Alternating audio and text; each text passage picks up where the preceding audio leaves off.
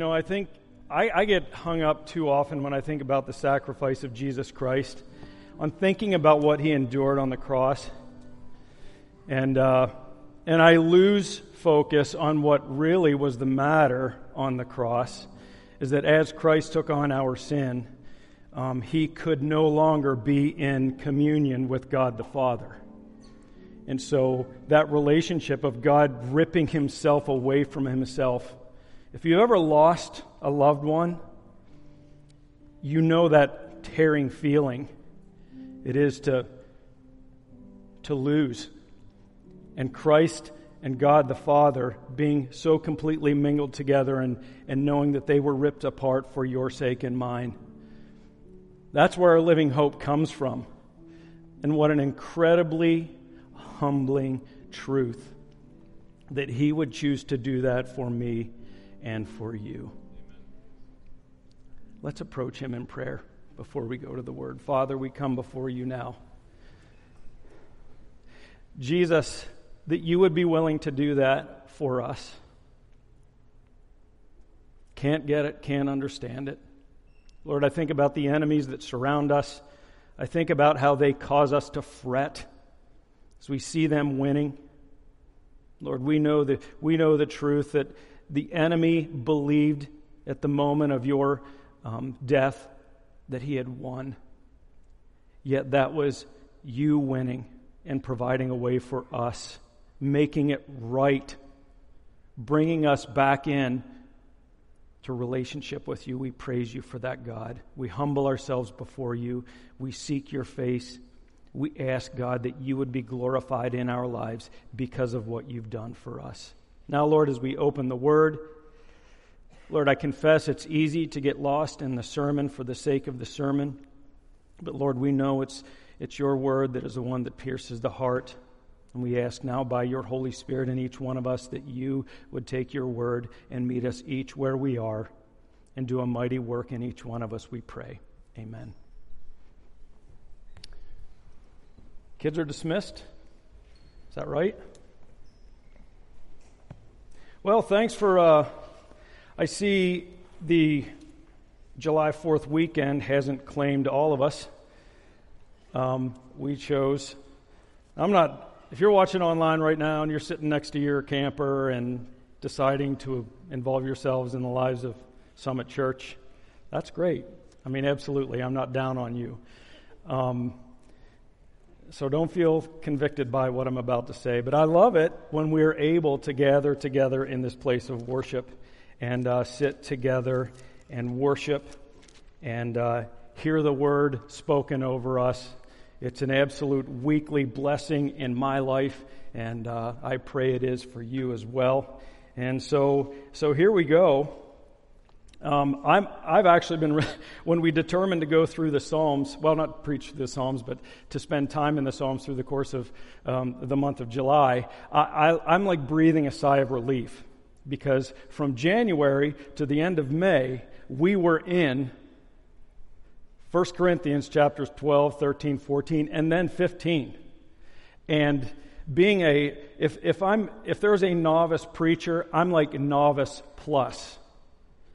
And that was a huge challenge for me to be able to preach sermons out of those 3-4 chapters. It was extremely difficult.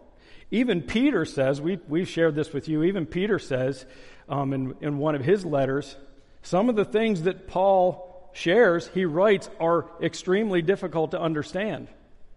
And so I know it was hard. I know personally it was hard to declare some of the things that came out of those 3 chapters, because Paul spent the entire letter to the first letter to the Corinthians.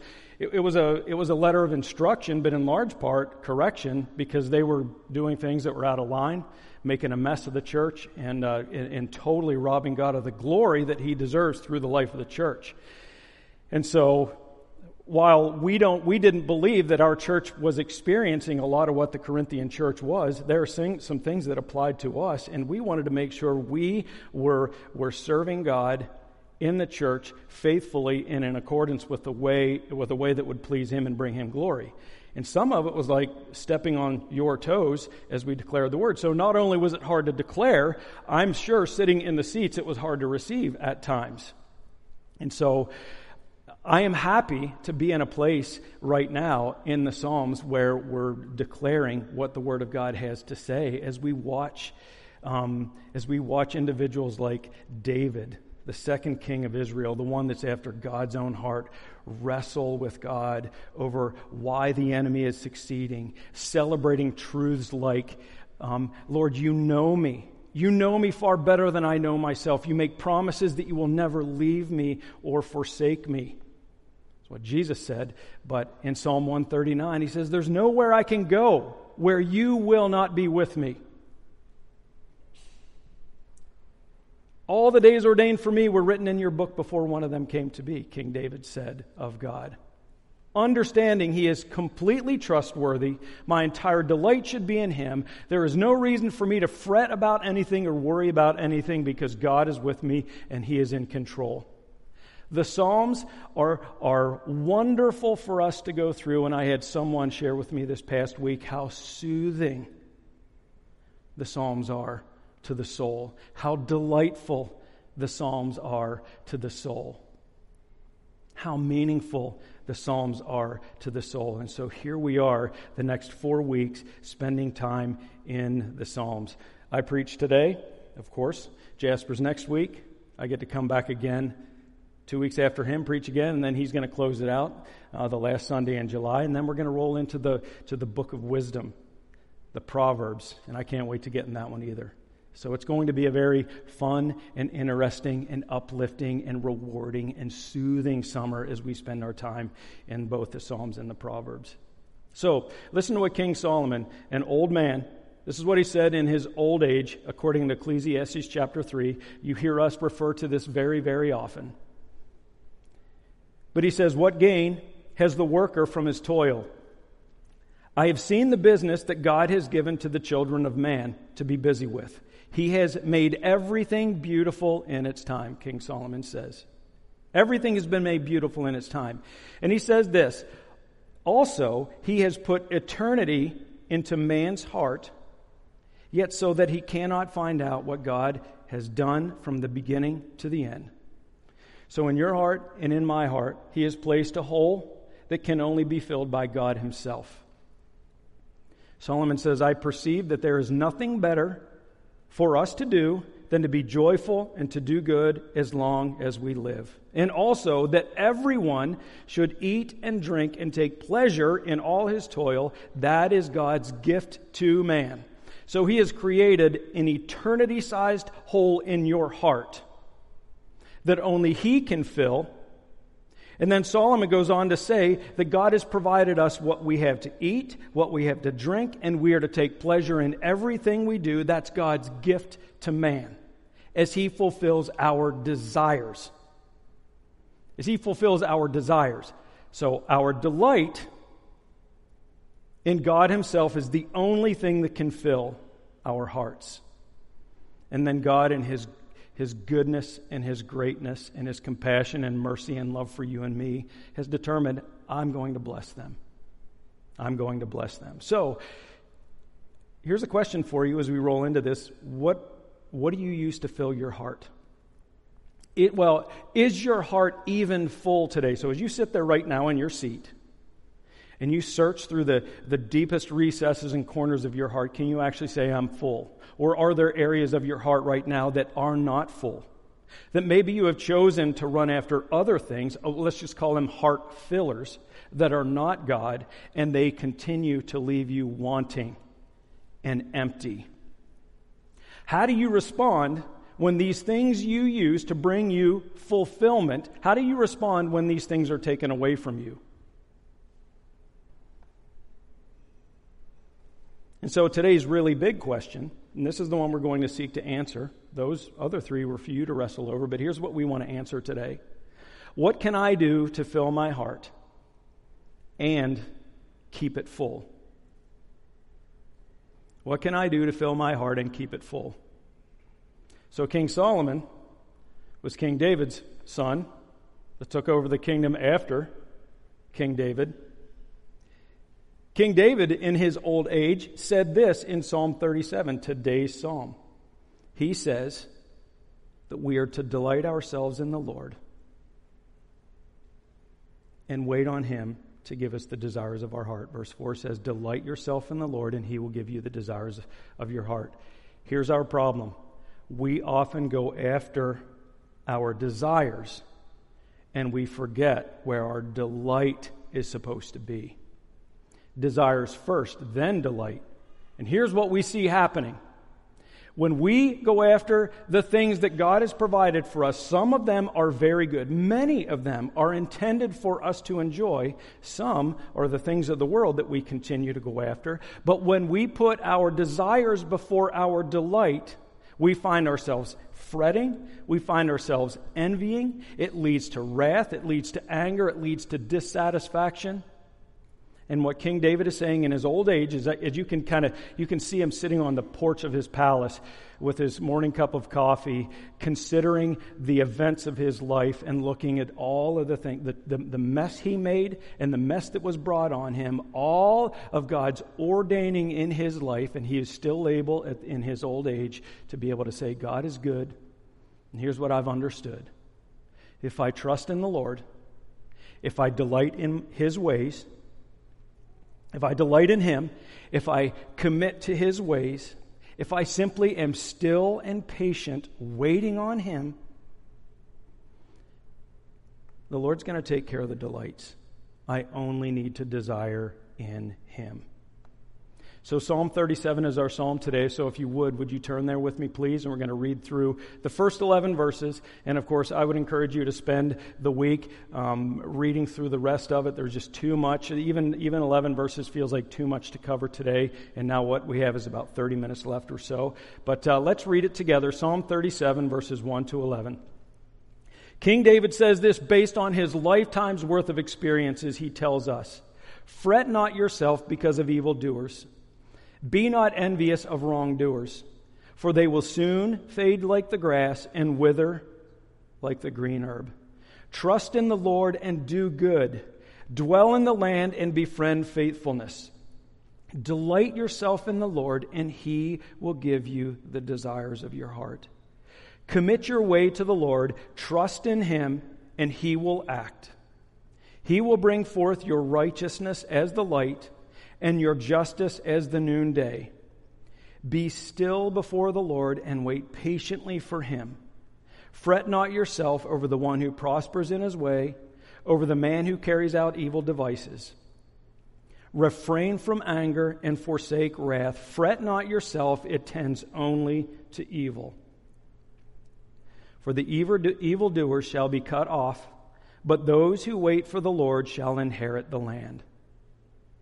In just a little while, the wicked will be no more. Though you look carefully at his place, he will not be there. But the meek shall inherit the land and delight themselves in abundant peace. So here we go. According to what King David shares with you and me today, I believe this psalm sufficiently answers our question, what can I do to fill my heart and keep it full? Here's the first one. Stop concerning yourself with the world's success. We need to stop concerning ourselves when we see the world winning, when we see evil being victorious, or at least what we would perceive to be victorious. Look at verse 1. We're told, fret not yourself because of evildoers. Be not envious of wrongdoers. Look down at verse 7. He says it again. Fret not yourself over the one who prospers in his way, over the man who carries out evil devices. And then look again at verse 8. We're told to refrain from anger and forsake wrath. And then he says it. Fret not yourself. It tends only to evil. When you read that word fret, here's what King David, here's the picture he's trying to create when he says, fret not yourself. I believe you understand what it means to fret. But imagine it's a gnawing at you. Like I imagine sitting in a dark corner of a dark alley as a rat just gnawing on a carrot. The sound would be irritating to the ears and even disgusting to the sight. As you see, now apply that to yourself as you are permitting yourself to fret over seeing evil win, evil prosper. It's eating away at your soul. It's driving you to a place of impatience. It's driving you to further and deeper threat or fret. It's causing you envy to dwell up inside of you, wanting the very victory that you see the enemy having, you want to have victory too. Fret takes us over. It drives us even to a place of envy. As we see the enemy winning, we want to win too. We want to have what they have. Why is it, God, that they succeed in their evil and I don't when I'm living a good life before you? Fret not yourself. Do not be envious. Look at what the fallout is. If you fret, if we are anxious, if we envy, the fallout leads to anger, wrath, it leads to more fretting, and it leads to evil.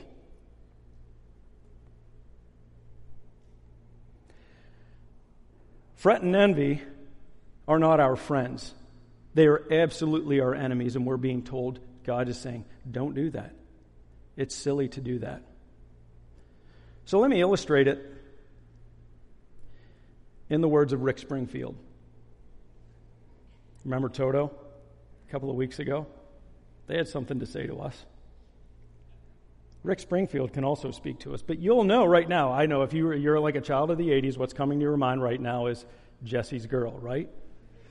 And if you play the lyrics through your head right now, which I'm praying to God that they're not a distraction to the rest of the service, you know I can't read all the lyrics, but this is how he starts it.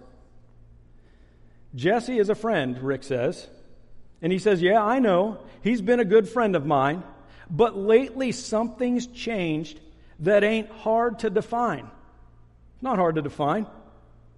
Jesse's got himself a girl, and I want to make her mine.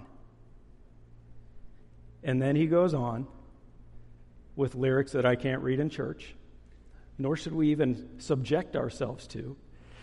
But he says, I wish I had Jesse's girl. I wish I had Jesse's girl. Where can I find a woman like that? He is fretting over something he doesn't have. He is driven to envy for something he doesn't have. It is churning in him in such a way that if you listen to the rest of the song, he is becoming so unsettled and so unsatisfied. I believe he is leading himself to a place where he would even try and steal his best friend's girl. Even the world understands fret and envy. But let's bring it home. The Apostle Paul understood it just as well, if not more so, as he wrote his letter to the Philippian church when he said this. Some indeed preach Christ from envy and rivalry. He knows there are those out there that stand against him, that want to rob from him, that want to corrupt. And he says, some indeed preach Christ from envy and rivalry, but others from goodwill. The latter do it out of love, the ones that are preaching out of goodwill, knowing that I am put here for the defense of the gospel. So there are those that are actually responding to the word appropriately. And then there are those, the former, the ones that are preaching Christ out of envy and rivalry.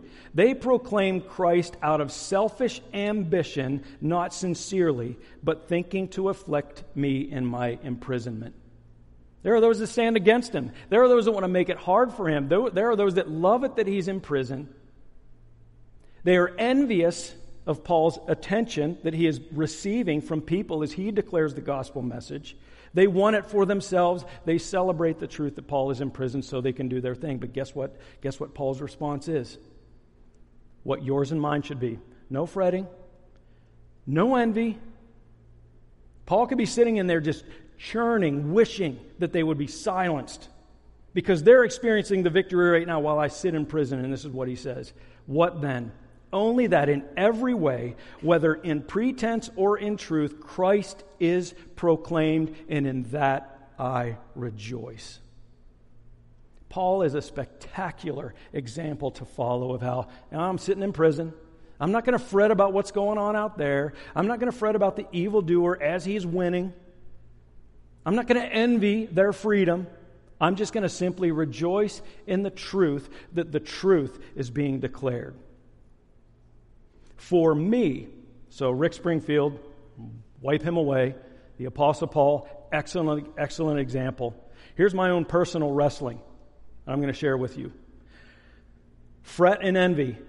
What do I do when they win? I accept that there will be evildoers in this world. I fully accept that. But I hate it when they win. I absolutely hate it when they win. So, for example, I'm not going to tell you who my favorite sports teams are, but I have already assigned anyone they're playing as being the evil empire. They are evil, and I can't stand it. Like, this is for real. I mean, like the Lord has grown me out of this, mostly, but I can't stand it when the evil empires win and my team loses. But here's what I know. You could stand on this side and saying, your team is the evil empire, and I hate it when your evil empire wins. Silly, right? But this is what it has led to me in my life. When the evil empires win, it drives me to stupid and silly fretting. Envy that they get to celebrate that they just won. I hate it. When evil wins, fret and envy. Fret and envy. But seriously speaking now, as a pastor that has the abundant privilege of standing in front of you and declaring the word a third of the Sundays a year, give or take a Sunday, I hate it when the heretic wins. We stand up here, Jasper and I, plus Bjorn and Sam and others, desperately wanting to honor the Word of God, doing our best to honor it and declare it the way it's to be declared. And then you see outside the church, you see up the road, someone who is taking the Word and twisting it to suit his own passions and pleasures. Not preaching Christ, but declaring a false truth, and he seems to be winning.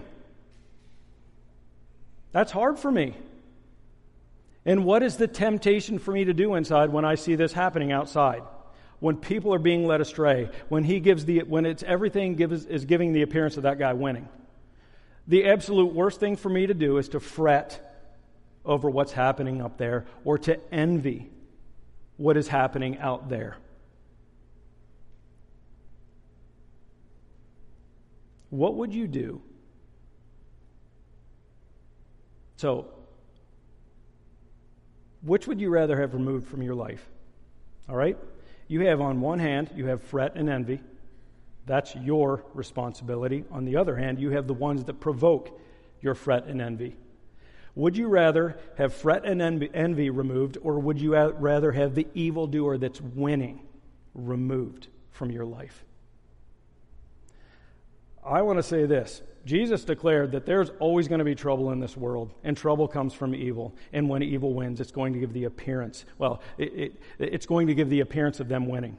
Here would be my heart's desire for you and for me, that we don't concern ourselves with all that. We lay aside fret, we lay aside envy, and we know that God is in control of all of this, and that the Lord's going to take care of the evil. He's the one that's going to take care of it. You and I, let's take care of our own hearts, and let's not fret when we see what is the appearance of evil winning. Let me throw a warning at you. When we see evil winning, the temptation is to want to be vindicated. We want to see justice served. We want to see them silenced.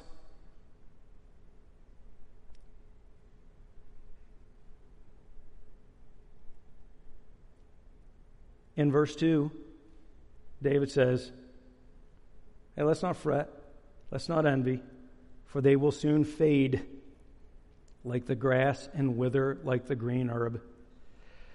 Verse 9 says, the evildoer shall be cut off. They're going to fade, they're going to be cut off. Verse 10 says, in just a little while, the wicked will be no more. Though you look carefully at his place, he will not be there. The Lord is going to take care of this. Let you and I before him fill our hearts by not worrying, not fretting, not being envious when we see the world winning, because the Lord is going to take care of this eventually. We should not celebrate at the demise of the wicked. We should pray for them first. And then I would say let's pray for them to be silenced as well. And trust to the Lord how He would choose to do the silencing. All right? So let's not fret. Let's not envy when we see the enemy winning. And remember, if you need an example, when Christ was sacrificed on the cross, dead and buried, the enemy likely had the most enormous celebration ever experienced by them in all of eternity. The appearance of victory. And we know 3 days later, Christ rose from the dead and revealed to them their very defeat. The day is going to come where they're not just going to fade, but they're going to be cut off and they will be no more. The capital E enemy. All right? The cross looked like a victory for the enemy, but it was for God Himself. Here's the next one. What can I do to fill my heart and keep it full? By turning your affections to what truly fills. I want you to add attention. As I was reading this morning, I thought, okay, our attention is drawn away by the things that we see happening all around us, but our attention and our affection should be on what truly fills, and that's God Himself. Turning your attention and affections to what truly fills. Look at verse 3, okay? This is where like I need to humbly accept that the Word of God is what really does the declaring. So here's what I want you to do. I want you to write verse 3. Etch it in your memory. Write it on your notes, in your notes. This is how it's going to go. Verse 3. Trust in the Lord. Verse 4. Delight yourself in the Lord. Verse 5. Commit your way to the Lord. Trust in Him. Verse 7. Be still before the Lord and wait patiently for Him. There is the answer. How do I not fret? How do I not envy? How do I lay all that stuff aside? All I need to do is trust in the Lord, delight in the Lord, commit my way to the Lord, be still before the Lord, and wait patiently for Him. That is the answer. And I feel like King David is like, man, I know it was easy for me to pen those things. Easy for me to write down. But here's what I know. He probably looks through the course of his life and he's like, man, that is hard. It is hard to trust, to delight, to commit, to wait, to be still, to be patient, especially when we see what we believe to be the enemy winning. Trust in the Lord begins at the moment of salvation. So you're sitting here right now. At the moment the Lord determines He is drawing you into relationship with Him, you humble yourself before Him, you give yourself to Him, you are gifted with your faith, and you are brought into everlasting relationship with God Himself. He gives you of His Spirit and the ability to trust in Him. Now think about the things you trust. Think about the things you trust. How have those things proven trustworthy to you? Before you come into relationship with God Himself, you do not have the capacity to trust the way God determines that you should trust. It's only by the grace of God that He gives you access to relationship with Him, for Him to prove Himself over and over and over that He is trustworthy. We're simply told, trust in the Lord. Trust in the Lord. And then He says to delight ourselves in Him. Well, I don't know which comes first, trusting in the Lord or delighting in Him. I'm going to say trusting in the Lord because the first one David mentions comes first. Because you don't even know that you can delight in God Himself until He brings you into relationship with Him and opens your eyes to the magnificence of who He is and all He has for you. Trust in the Lord. Delight yourself in the Lord. It is absolutely impossible to commit your way to the Lord unless you trust in Him. Trust in the Lord, delight in Him, and then commit your way to the Lord. And that's not easy either. That's a lifetime spent of learning that God is trustworthy as we work to commit our way to Him because He brought us into relationship with Him. Trust, delight, commit, and then be still. Be still and wait patiently. How in the world are we supposed to do this? Look back at verse 3. We're supposed to do good, trust in the Lord, yes, but we're supposed to do good and dwell in the land and befriend faithfulness. Dwell in the land, so settle down, be where God has placed you, understand that He's got this, and then befriend faithfulness. It can also be translated, feed on faithfulness and find safe pasture. Feed on faithfulness, I like that.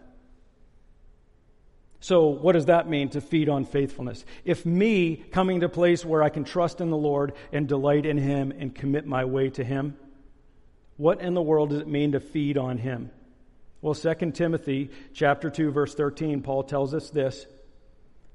You need to expect that you are going to experience faithlessness in your life. You're going to see it in those around you, expressing faithlessness through their lives. If we are faithless, which we will be, He, Paul says, God Himself remains faithful, for He cannot deny Himself. God cannot deny Himself because He is fully and completely and always faithful. Trust, delight, commit, be still, wait patiently. If it means for me to be able to do these things, I need to feed on the faithful one Himself. How in the world do I do this? You have to do it by spending time in the Word of God. You are feeding on God Himself as you read His Word. And so I want to read to you another psalm. And I want you to tell me, does this provoke in me fret and envy and anger and wrath and more fretting and evil? Or does this bring to you an abundant peace that comes from delighting in God Himself and entrusting yourself to Him? God is our refuge and strength, a very present help in trouble. Therefore we will not fear, though the earth gives way, though the mountains be moved into the heart of the sea, though its waters roar and foam, though the mountains tremble at its swelling. There is a river whose streams make glad the city of God, the holy habitation of the Most High. God is in the midst of her. She shall not be moved. God will help her when morning dawns. The nations rage, the kingdoms totter. He utters His voice, and the earth melts. The Lord of hosts is with us. The God of Jacob is our fortress. Come, behold the works of the Lord, how He has brought desolations on earth. He makes wars cease to the ends of the earth. He breaks the bow and He shatters the spear. He burns the chariot with fire. And He says, be still and know that I am God. I will be exalted among the nations. I will be exalted in the earth. The Lord of hosts is with us. The God of Jacob is our fortress. If you want to learn what it is to trust, if you want to learn what it is to delight, if you want to learn how you can commit your way to the Lord, the one who is trustworthy, what it means to be still and wait patiently on Him, even when the enemy looks like he is winning, you turn to Psalms like this, and you see that God is the one who has the victory. He is the one that is in control of everything that is happening around us. Wash yourself with the Word. When we turn our attention and our affections to what truly fills, this is what comes next. And this is what we're going to wrap with. not in the... We're going to wrap the sermon with this, because I am for sure not a rapper. So here's the third one. What can I do to fill my heart and keep it full? Just as we don't fret, just as we're not anxious, just as we run after God, we delight in Him. This is the third and final one. Trust that God's going to provide what satisfies. Look at verse 4. Delight yourself in the Lord. That's on us. That's on you and me. Simply delight in the Lord. And what's He going to do? He will give you the desires of your heart. All we have to do is delight in the Lord and let Him give us the desires of our heart. Now look, if we get this out of order and we pursue the desires of our heart, we must understand this, that yes, while we have the Holy Spirit of God in us, we are still tied to this flesh that is drawn to the things of this world. So our flesh still has desires of this world, and we have the Spirit that's drawing us heavenward toward God Himself. So there are good things, good desires that we have, but there are also very bad desires that we have that are drawn to the world. If our focus is being satisfied by the desires of our heart and we remove God from it, we're going to make an awful mess of ourselves. Even the good things that God gives us, that He intends for us to enjoy and to take pleasure in, if we place those things before God Himself, they become not good things. So in other words, let's say Wendy, my wife, that God intends to be a good thing for me. Let's say I take it and I place her before delighting in the Lord, and she becomes my chief delight. All of a sudden, the thing that God gave me that He intends for me to enjoy, it's a good thing, I turn into a bad thing, and I place her before God Himself, and then my flesh takes over, and I start being the one that determines what true desires are. Can't be that way. We must first and foremost delight ourselves in the Lord, feed ourselves on Him, let Him purify and refine the desires of our heart, and then find out how truly enjoyable these things are, these gifts are, these blessings are that God provides for us. Delight in Him, and He will give you the desires of our heart. Trust God that He's going to provide you what satisfies. Look at verse 5. Commit your way to the Lord, trust in Him, and He will act. This is what that means. He will bring your vindication. Man, I love that word. He will bring your vindication. Once again, I'm not saying we should celebrate the demise of the one who is prospering in his way, in his evil. But we must also accept that one day our vindication is going to come. That He's going to bring forth our righteousness as the light, verse 6, and our justice as the noonday. God is going to give you your heart's desires. As He purifies them, He is going to act. He's going to vindicate you. He's going to bring forth your righteousness and your justice as the noonday. Verse 9 says, the evildoer is going to be cut off, but those who wait for the Lord, what's going to happen, shall inherit the land. Verse 11 says, but the meek, the one who sits and waits patiently on the Lord to act, is going to inherit the land and delight themselves in what? Abundant peace. The exact opposite of fretting. Delight himself in abundant peace.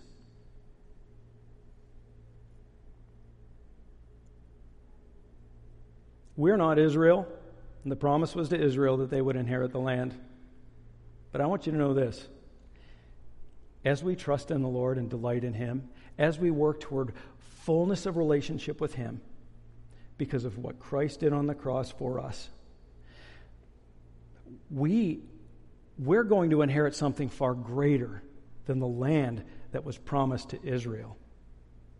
We're going to inherit an eternal kingdom where we are forever with God Himself in both spiritual and physical relationship with Him as He draws us and brings us into His eternal kingdom. That is the promise of the full and true and complete inheritance of the land. And then we will experience the most abundant peace. So, church, let's not fret. Let's not envy. God is in control. He will bring our vindication. He will bless. Let's trust. Let's delight. Let's commit our way to the Lord. Let's be still. Let's be patient. And then let's trust in God to provide us the things that He has for us. Listen to this. Jesus, after He is resurrected, He is walking with Peter. You know, the one who denied Jesus 3 times. Jesus has restored Peter, and they're walking, and Jesus is declaring to Peter, He's like, hey, look, when you were young, people clothed you. When you're old, you're going to spread out your arms, and people are going to clothe you again. He's speaking to Peter about how he's going to die. And so Peter, I put myself in the position of Peter. He looks over his shoulder and he sees John, the disciple that Jesus loved. If you read John's recording of the gospel, he looks over his shoulder and he sees John, the disciple that Jesus loved, at the Last Supper that we just remembered here. We see John laying up against Jesus, the disciple that Jesus loved. Peter is the one that denied Jesus, and Jesus loves him and brings him back in. And Peter goes, well, what about him? What about him? And so I kind of sense Peter's, there's an element of fret starting to churn inside of him, because Jesus has just declared this is how you're going to die. And Jesus, and then envy, an expression of evil, over John's relationship with Jesus. Peter wants to know, what about him? What about him? And Jesus says to him, hey, look. He essentially says, don't fret and don't envy, when he says, don't worry about him. That's for him, not for you. You worry about you. Even in relationship with Jesus, we still have the potential to fret and be envious when we even see people in our own midst winning. And this is what Jesus says to you. Hey, look, simply trust in me. Don't worry about him. I want you to delight in me. Don't worry about him. I want you to commit your way to me. Don't worry about how he commits his way to me. I want you to be still. I want you to wait patiently on me. Don't worry about him. Church, we have every reason to delight in Jesus. Every reason to not fret. And so let's do that together, okay? Let's pray. Father, thank you for your word. Lord, the peace that comes from listening to you speak. Thank you so much. Lord, may our delight be in you. May we trust in you. Lord, may we be found committing our ways to you. Oh Lord, may we be meek. May we wait patiently on you to provide for us the things that you have for us. We pray this in Jesus' name. Amen. So listen, Friday, I'm finishing up my sermon, and it was like Friday approaching noon. And Dave, of course, is leading because Corey is on a cruise. And I don't begrudge that. I'm happy that Corey's on a cruise. But that's why Dave's leading. And so I sent him a message, and I said, look, the Lord had laid on my heart, I want to finish the service with Christ is enough, but it's Friday. So I sent him a message, and I say, hey, I got our last song, closing the service, Christ is enough. And his immediate response was, is this a joke? And all of a sudden I'm like, we're not sitting talking face to face, so I didn't know. And he says, and I said, is it too late to make that request? Or does Corey not want us to use Hillsong songs anymore? Like, I didn't know. He sends me a picture of the order of service that he had already created based on the prompting of the Holy Spirit and prayer. And guess what the closing song was? Christ is enough. And if there could be a better close, yeah. And it's like, praise God. He said it. I'm in tears as I'm reading his message. He's like, praise God that he works in the little things. Something as little as this that the Lord intends for you and I to be blessed with. Let's sing.